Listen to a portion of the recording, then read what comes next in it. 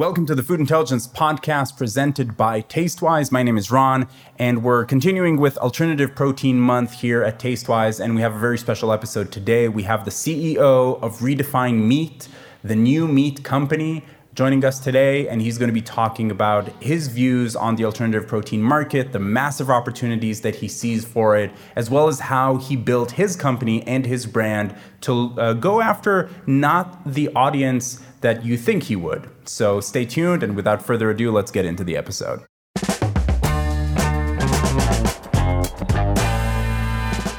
Welcome to the Food Intelligence Podcast, brought to you by TasteWise. Today I have joining me Alon, the CEO here at TasteWise, and I have Eshchar joining us as well, the CEO at Redefine Meat. Eshchar, thank you so much for taking the time to join us today. Happy, it's a pleasure. Always where Alon is, I follow. I find myself doing the same. So it is Alternative Protein Month here at TasteWise. So every single thing that we do is revolving around alternative proteins. We have a big report coming up on August 19th, as well as our weekly podcast episodes and all of our TasteWise live shows, all revolving around research sessions about alternative proteins. So one of the things that we wanted to do is to have experts on the podcast to talk about their vision of alternative proteins. So Eshchar, we look at you as one of those experts, for better or for worse. So I'd love for you to just kick us off by telling us a little bit about Redefine Meat and what you do there every day and what drove you to start the company. So Ron, first for us in Redefine Meat, every month is Alternative Protein Month, and I think for the world, it's going to be the Alternative Protein Decade.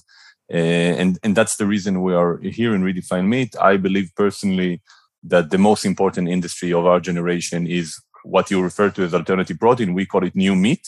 We believe it's just new ways to feed the world with what the worlds enjoy eating. I founded the company together with my co-founder 3.5 years ago, based on a very personal desire to be in the food tech industry, to do something that is exciting, both from a technological perspective, impact, and a journey. And because I love meat and I stopped eating meat, and a lot of the things we're doing in Redefine Meat is basically trying to satisfy my need to have a good steak. And I don't think I'm unique. And I think there is a market for what we're doing. So it's a good place to be. When we started, the world didn't understand what it understands today. Definitely not as mainstream as it is today. People told me, why would vegans want to eat something that looks like meat? Today, I think everybody understands the environmental impact that alternative meat can have, and also the consumer trend for trying, experimenting, and actively looking to replace some of the proteins they consume from animals with what you call alternative proteins, and the gap in the market in terms of what the consumers expect from a good food product. And that's what we're doing. At the core, we're a technology company developing new meat from plants, all the way from basic application ground meat, all the way to steaks, which we are famous for, using a 3D printing technology that we developed, and we have 6 patents on, that creates the only, as far as we know, large-scale industrial 3D printing of food, and the only whole muscle cut of alternative protein that is available at quite large scale. Already, some of our meat products are served in restaurants in Israel, and during this year also in Europe. And we're hoping to scale fast and become the world's largest meat company. That's amazing. And your own personal background is not in food tech, right? So Redefine Meat was kind of how you entered the space? Because I know you worked for HP before, where you did something completely different, right? Yeah, the real story that I don't tell a lot, I went to many conferences in the printing industry, and I went once to a food tech conference, and I said, I have to be in this ecosystem.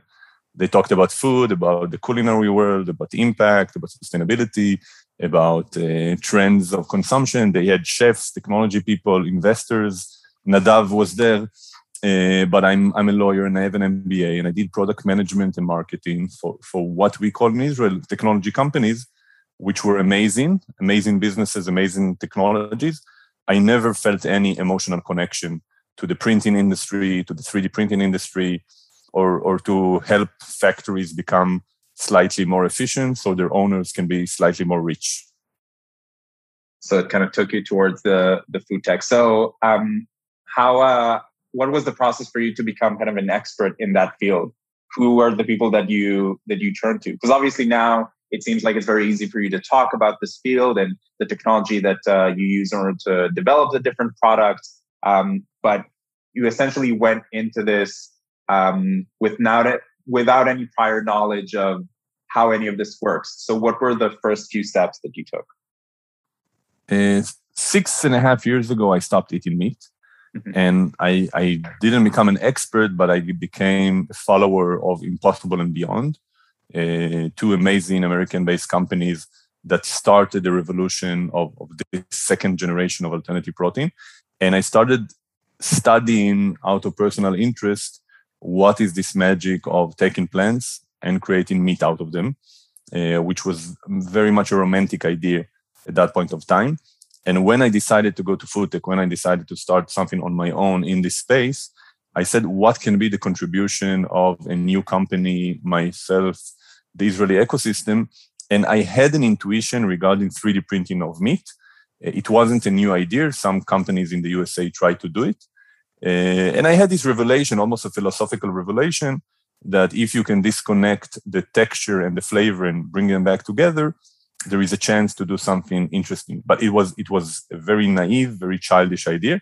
And I started talking with people. I went to people in the food industry. I went to academy. I went to Tel Chai in the north. I went to the Technion. And I started throwing this idea to the space. And then I got some leads, some directions. Some people told me it's stupid. Some people said, if you can do this and this, it might be interesting. And I think because it's a personal curiosity, and because I spent all of my time doing this, I learned much faster than what you usually have in your job. So the process is really going across the world, meeting experts, doing experiments at home, at night, going to labs of different disciplines and learning. But until we hired engineers quite soon, but all of them changed completely our ideas and our direction. So I'm not an expert. I just have a broad overview of the market, different technologies, but it's not that I know today to tell you what's going on in the lab. There's people with PhDs that know much better than I do. I think I don't eat meat, but I still consume eggs and milk. And I have this passion to go completely vegan, but it has to come through tasty food products. So I'm really, really experimenting now with cheeses and milks and eggs. It's really something that I think is a change mentally, but it almost consumes my entire identity now.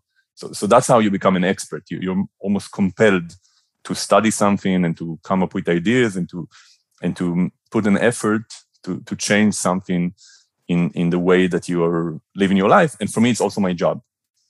Which makes a lot of sense considering the messaging that I just read on your website about being able to enjoy a steak without compromise.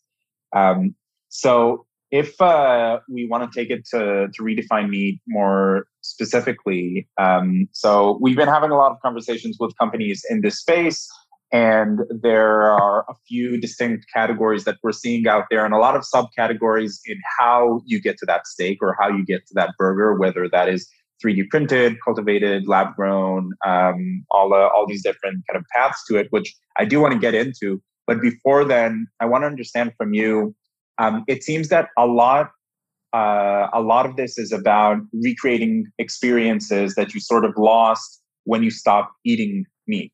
Whether that is a cultural experience, let's say, having a barbecue on the 4th of July is more of like a cultural, social experience, or just, the texture and the smell and the whole like palate experience of having steak. So do you believe that part of it is the better way to go about this in terms of recreating experiences, or do you more believe that we should be focusing on creating an entirely new experience that is an alternative to eating meat, if that makes sense? Yeah, it makes complete sense. And for us, the answer is very easy. Meat, and especially steak from a cow, is such a distinctive food product with such unique properties that if you can reach those, almost every human being would love it. And what we're trying to do is, and we believe it's really, really, really getting close to the structure, mechanical properties, chemical properties, even biological composition of animal meat, which is currently only beef. And that will bring with it the entire experience of putting it on a grill, having it connected with a sauce, sprinkling a little bit of salt on top of it and enjoying it with the family. But the company as a company looks at the pure, basic, naked piece of steak and tries to understand it fundamentally in all the senses that you mentioned, including the cultural sense, and to recreate that same food product. So it's not about convincing you that our vegan barbecue is just as fun as the barbecue you will have with your family if you're not a vegan. Is by delivering the food product that is as amazing. There is a hierarchy. There are things in your mind that triggers, this is meat and I enjoy it more than others. And we do prioritize them, like mouthfeel, like juiciness, like specific aromas. But eventually we want everything and we want every cut of meat. We're not trying to create a new kind of meat product. Some people told us to a steak with a flavor of goose and a little bit of bacon inside, and people will love it. We believe that pure beef is something that almost any human being has it embedded in our DNA. I have a question, Eshchar. It's really fascinating, all the different textures and the expectations that consumers have. If I go back to the data, right? This is what we do. We help companies, get the right data to put together their strategies and to make sure that they're making the right, decisions with their, strategic, product development. So to remove the gut feeling into, from the equation and come with the data. So from just looking at, what are the main motivations for people to choose vegan? The first thing that really surprised us was that, taste is obviously always going to be number one, right? And price number two. And depending on who you are, it's going to switch, right? Sometimes price is more of a sensitivity to depending on your profile and socioeconomic, status. But then the third, quite obviously and quite prominently, is actually health. So people's number one decision to choose vegan is actually health, because price and taste is as good, for non-vegan as well. And this is actually quite a substantial differentiation. By the way, health is by far more important than animal cruelty and sustainability in the environment combined. So in a way, we must reproduce, right, the basic qualities and the basic aromas and textures and juiciness of the product, as well as the price and taste. But then the third and most important is going to be health, because if it's not going to be as healthy or perceived as healthy, because we know today that consuming beef is not as healthy, but it doesn't matter, because what matters is what consumers perceive. Eating I'll take a different category within the poultry is going to be chicken breast, right? It's very popular for the day-to-day because it's low fat and relatively good for a cholesterol level. But we know there's so much hormones in that. So if we want to, move people away from what they're used to, we also have to make sure that the products are super healthy or as healthy, and that we don't just promise it to the consumer, we can actually deliver. How do you treat that in your overall approach? So first, I agree with you that this is what the data show. We never ask ourselves in a company, and also it's a part of our DNA, why would somebody eat a plant-based meat product or a vegan product? We ask ourselves, why would somebody eat meat? What makes it for people going back again eating meat?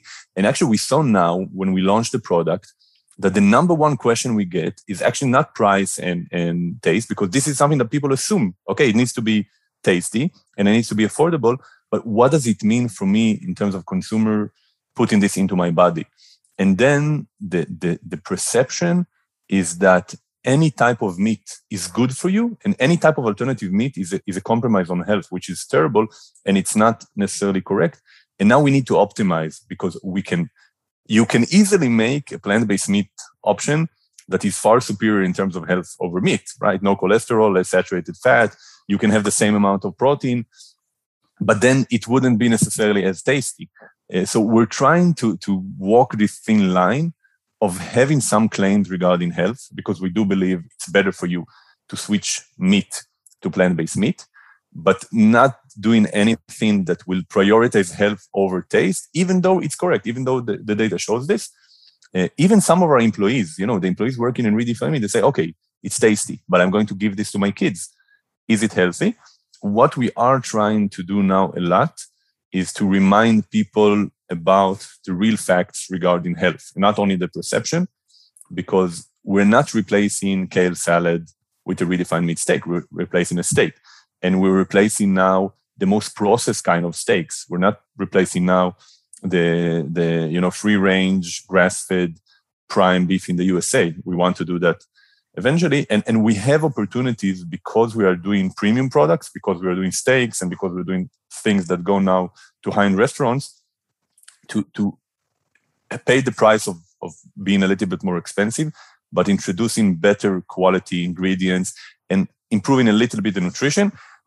But again, as a company, we believe, it's not data, because we have some beliefs and we have intuitions. We do work from the gut, which I know alone is something that almost make your mind go crazy. That taste is the factor that we need to work on. And once we have the most tasty meat product in the world, improving nutrition would be easy, and not the other way around. Not optimizing nutrition and then saying it's it's good for you, but it tastes like tofu. Yeah, fair enough. And it's a great approach, right? When you look at the data, you can look at it from different angles. You can look at what are vegans expecting, to see. But then if your audience is not vegans, is actually meat eaters, which is a much larger part of the population, then your considerations must be different. It's clear that also with beef, it's clear that, it's unhealthy from any research that is shown today. So the alternative should be, doesn't necessarily have to be, much healthier. It just needs to be, as healthy. And this is, of course, something that is getting consumers very, very bothered about recently. And it's great. Again, when you think about health, right? Look at what's happening today with all the wildfires coming up from the pollution we're creating, and beef. The beef industry, the meat industry is actually one of the main causes for the pollution we see out there, and also wildfire. So health is also multi-dimensional, perspective. And you know what I like to say? Health is also being happy and enjoying life, right?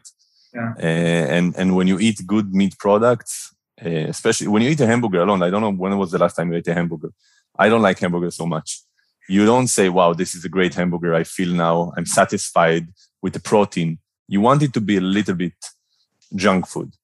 And it improves the quality of life to eat good food, especially meat. But definitely if you looking more holistic, the health of the planet, the health of human being, the future of the next generation, meat is not healthy in that regard, right? Yeah. By the way, one comment that you made, we don't look on vegan products. We believe that even alternative meat is not created equal. Somebody that eats chicken treats chicken as different product than beef. After you train, you eat chicken for protein, or you eat canned tuna, or you eat white fish. When you eat a hamburger, a steak, a sausage, you don't remember they have 25 and up to 30% fat, most of it saturated with a lot of cholesterol, right? So we believe that the alternative protein trend is not the same when you look at beef, pork, chicken, fish, dairy, and eggs. They have different incentive and different consumers. And indeed, we are targeting meat eaters that in that category, the environmental understanding is much more critical than the nutrition or health aspect. So you mentioned both that you don't necessarily care about why people eat alternative proteins, like you care about why would they eat meat, and then we also talked about vegans versus meat eaters. So how much thought do you give to like audience segmentation of like who am I trying to target and who am I trying to position this for? So you feel this product is more positioned for meat eaters or certain generations, or what are your thoughts about the different audiences that consume it? The most amazing thing I learned about the food industry, and you probably know this very well, everybody assumes that they are the entire population. Everybody says, but I eat meat, but I don't like eggs. And actually you need to look at the data. And we are basically overlooking or even a little bit disappointing the vegan community, because we are targeting meat eaters that are flexitarians. We are targeting vegetarians and a very small part of the vegan community that misses eating meat. And actually, if you don't look at the spectrum of meat eaters through vegetarians, through vegan that miss eating meat, there's no chance of understanding what makes meat really meaty, because you get this noise of health, environmental, or willingness to compromise. So the product, as a definition of the product, we're actually trying to target in terms of taste, texture, fattiness, mouthfeel, cooking properties, diehard carnivores. Because we know, not to the level of data that you know, that within those communities, flexitarians, vegetarians, and even vegans, you have a big enough group that want the same experience. And we feel our differentiation is, and this is why we put the love for meat, and we say we're a meat company, and we work calling it new meat and not alternative protein, will come from the meaty experience. If I interview a vegan chef, or I have vegans commenting, it doesn't taste like meat, and we're working with butchers, and they say, yeah, ask the vegans if it tastes like meat or not. I don't know anything about meat.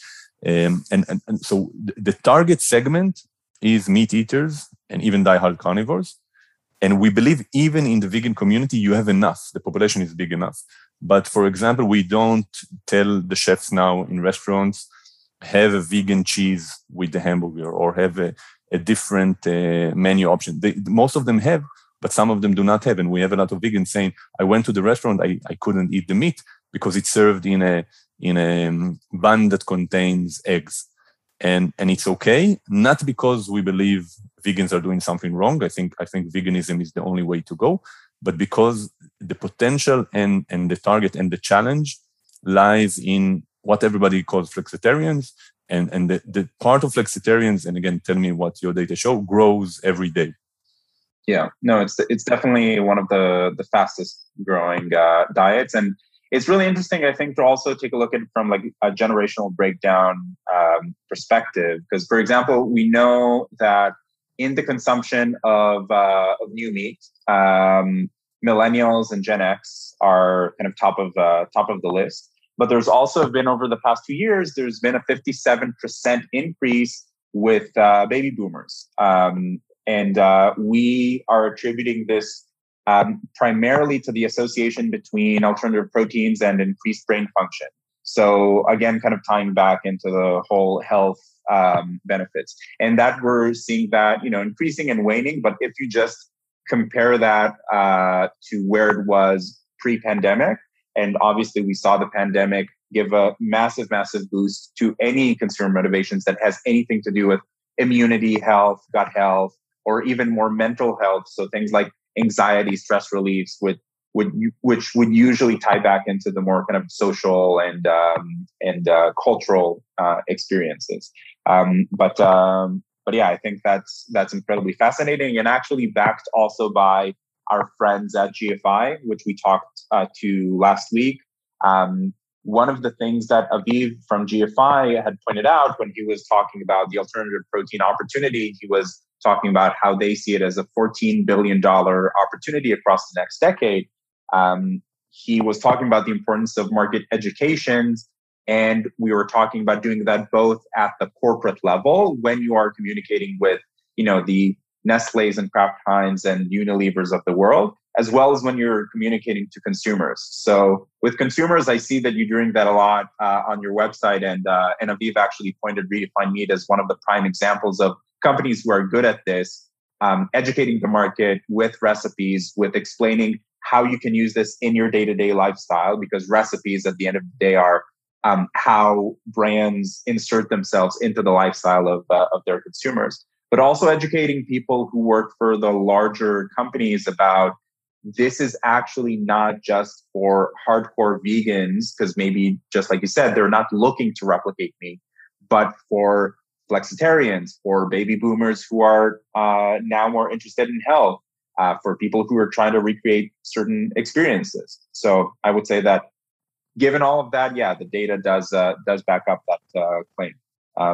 Ron, I have a question for Alon. So a lot of the data that you refer to looks at the consumer level.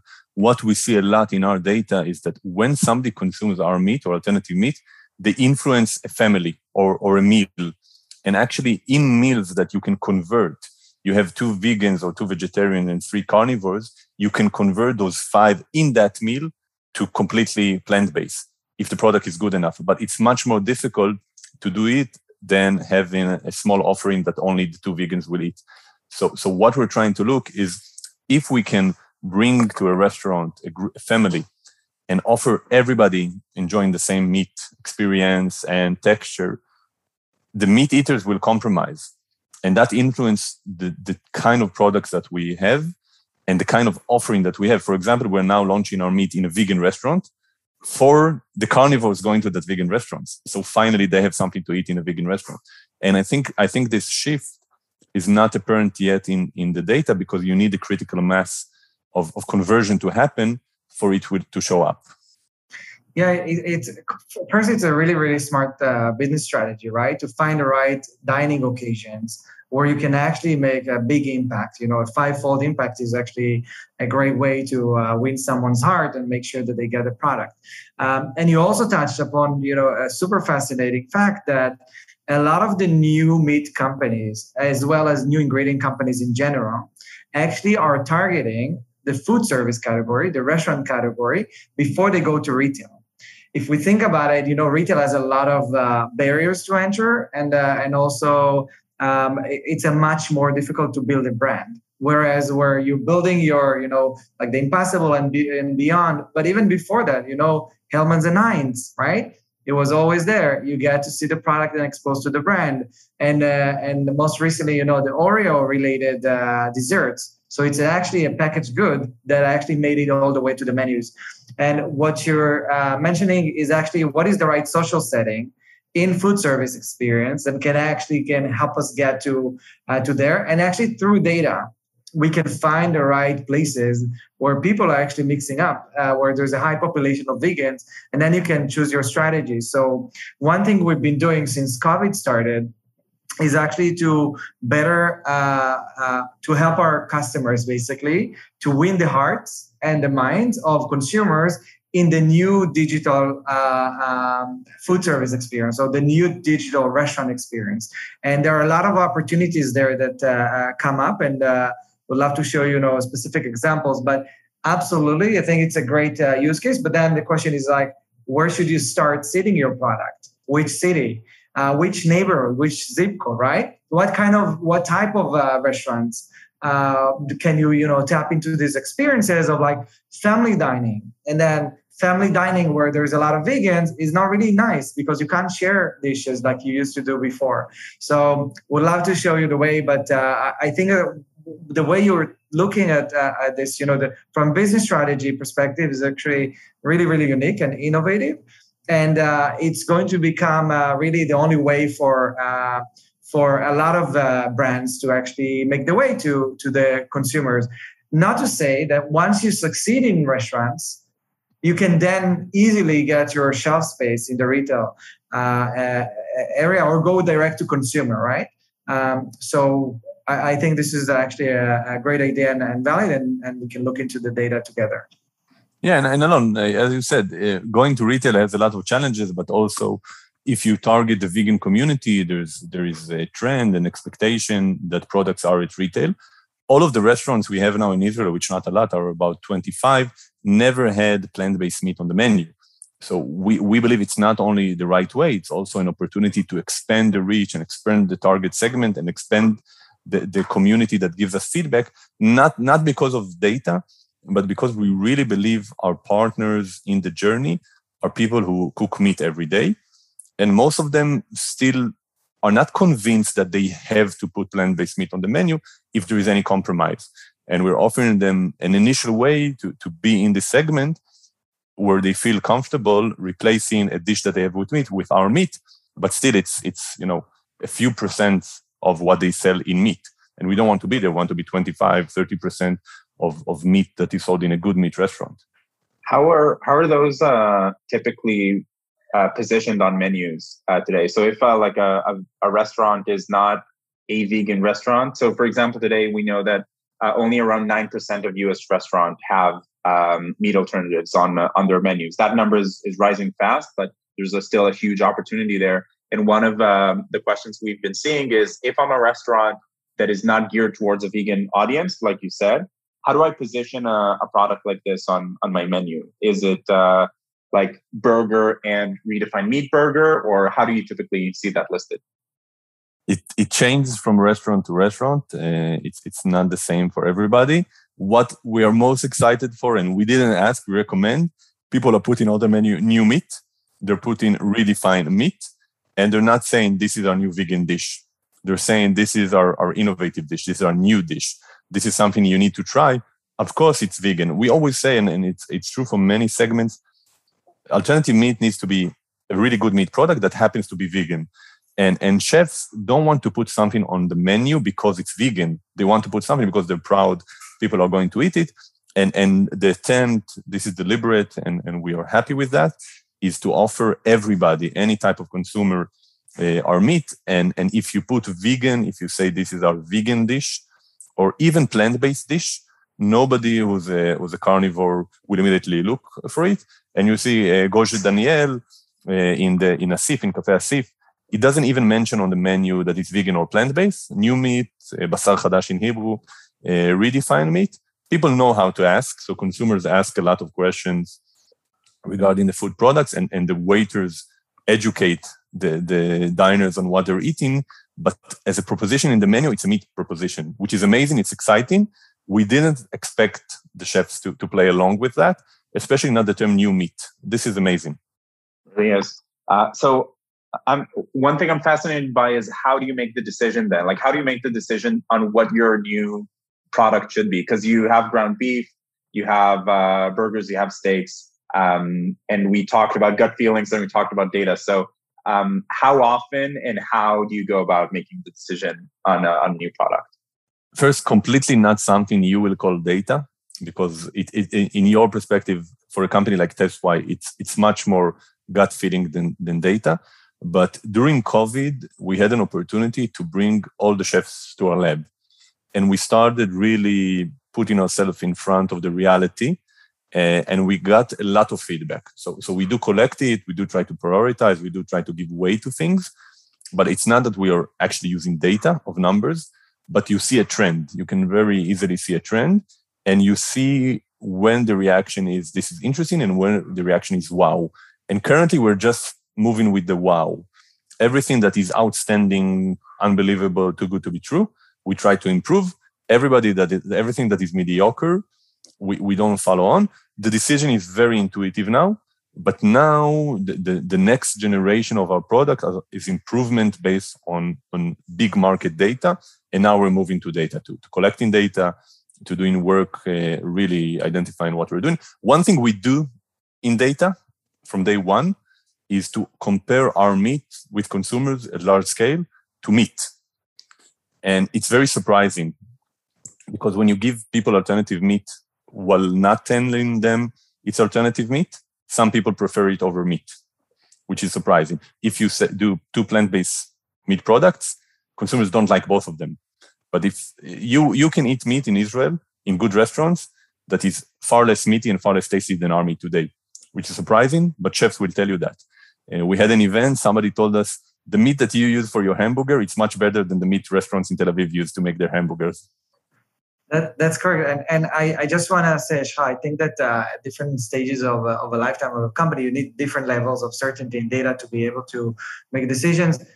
We constantly keep saying that TasteWise is just helping, to bring the art to the science. We don't think, the food industry is just about data, and it's just about, getting the right data together. There's a lot of magic in how you build a brand, in how you think about the experience, and how, TasteWise started because we wanted to bring more people together around food. And it was a challenge because we didn't know what people are eating and what diets they're on. So we said, okay, how can we bridge the gap? And how can an industry, actually deal with the changing needs of people around their diets, nutrition preferences, and not to talk about diseases. So we actually think that, bringing people around food and what you're saying, like carnivores and non-carnivores, for the first time, don't need to compromise and actually come together around food. It is not something that that only needs data. It needs like the true magic of feeling the ground, of talking to the chefs, of talking to the people that actually consume it, and it's exciting. And I think that that eventually, you give a bite, right, and you don't need data. You eat a burger, or you eat a plant-based burger, or you eat a Redefine Meat burger, right? So yeah, Alon, we do believe in data. We also need to add the layer of interpreting the data and remembering that when something is good, it's good. But data, when you can generate your own data, like what we're doing now, then you can use it. But it's very hard for us to use the data of Beyond or data of Impossible, which are such different products with different technologies and different reasons. But now in large numbers, to take decisions, you cannot do it based on gut feeling. Yeah, and it's clear. You were talking a lot about the sensory data, right? It's like you give people, you need to give them to taste the product and rank it and so on. We actually are always excited to get involved and see results of sensory experiences. We take a different approach. We simply, reflect what is the market dynamic and what consumers actually talk about as a leading factor, an indicator of what should be there next, right? And it's always a combination of the two. How do you interpret great data? And we think this is actually the way to go. So the last kind of topic that I wanted us to cover was marketing and branding. So I know that, Eshchar, probably from your perspective, you've been at this for a long while, working every day. But from our perspective, kind of outside of your company, Redefine Meat, especially in our space, because we work in the food tech space, kind of everybody knows who you are. And I think that you guys have done a great job at positioning your brand and also getting your name out there. So I wanted to get from you, what do you think was able to either set you guys apart, or how do you went about building this brand from nothing? Do you feel it was mostly word of mouth, or do you feel like there was a specific campaign or messaging that you feel resonated very well? What was the approach? First, Ron, I'm happy that you say that, but if you look at the consumers don't know who's Redefine Meat. So in the ecosystem, we spent a fair amount of time and energy to build a brand for investors and then for strategic partners. But now we needed to completely transform the brand, the messaging, and the assets because we're targeting chefs. And one of our challenges is when we go to chefs today, to restaurants, they say, "Who's Redefine Meat? You're a startup," and we say, "No, we're a meat company." And the way that we did what we did in the ecosystem is to insist of being very different, and to say we don't fit into any one of the categories. We are a unique category. We are creating a category. We're seeing something that nobody else is seeing. And it's not easy to be in this position, but when you're persistent, then you're at least memorable. Now to do it to consumers is much more challenging because they're swamped. We know, there's cultured meat, plant-based meat, 3D printed meat. The consumer doesn't necessarily know what's the difference between an alternative to chicken, alternative to an egg, and alternative to a steak, and they don't care about the technology. And then you really need to create a language. And what we decided to do is, again, be very different. We have a packaging. I don't know if you've seen it. When we show it to people, they say, I understand you're doing something different. We said, what's in the market, what consumers know, what's the most distant from it, what's the most unique.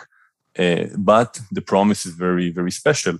And again, this is something very, very strange, which we don't know what will the results be.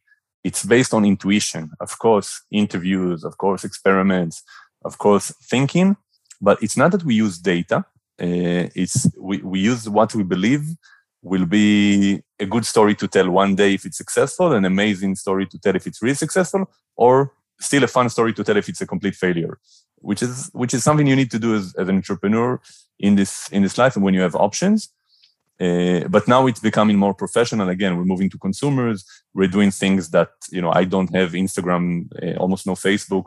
We're doing now influencers campaign on Instagram and on TikTok because we started to understand where the consumers are, where the number will come from, and where the return on marketing investment will come from.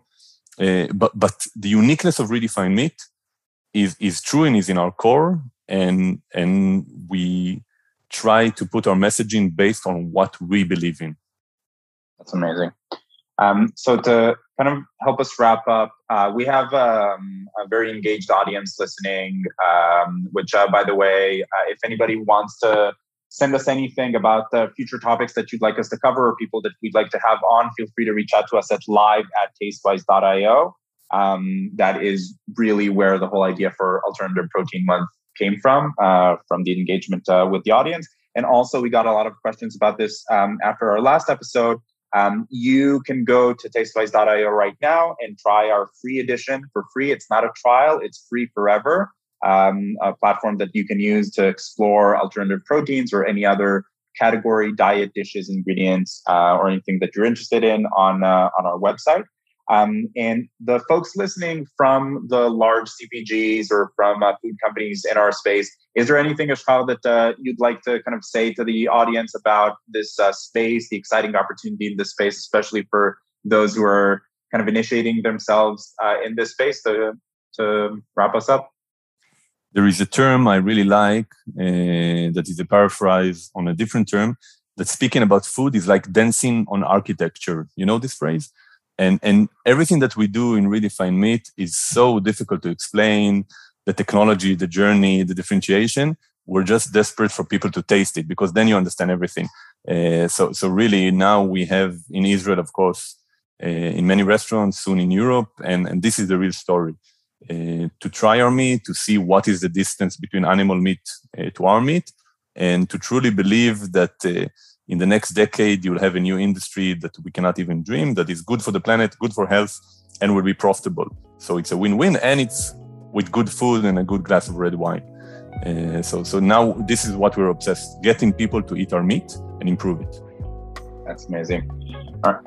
Thank you so much for taking the time to join us. Alon, thank you for taking the time to talk to us as well. Thank you for having us, and I'm so hungry now. I'm going to go and have my... Yeah, we're actually going to be doing, this is a surprise, but this episode will air after, but we're going to be doing a new meat event here at the office to kind of wrap up the month that we're doing. So we'll have to put everything to the test and get some Redefine Meat to be as part of it.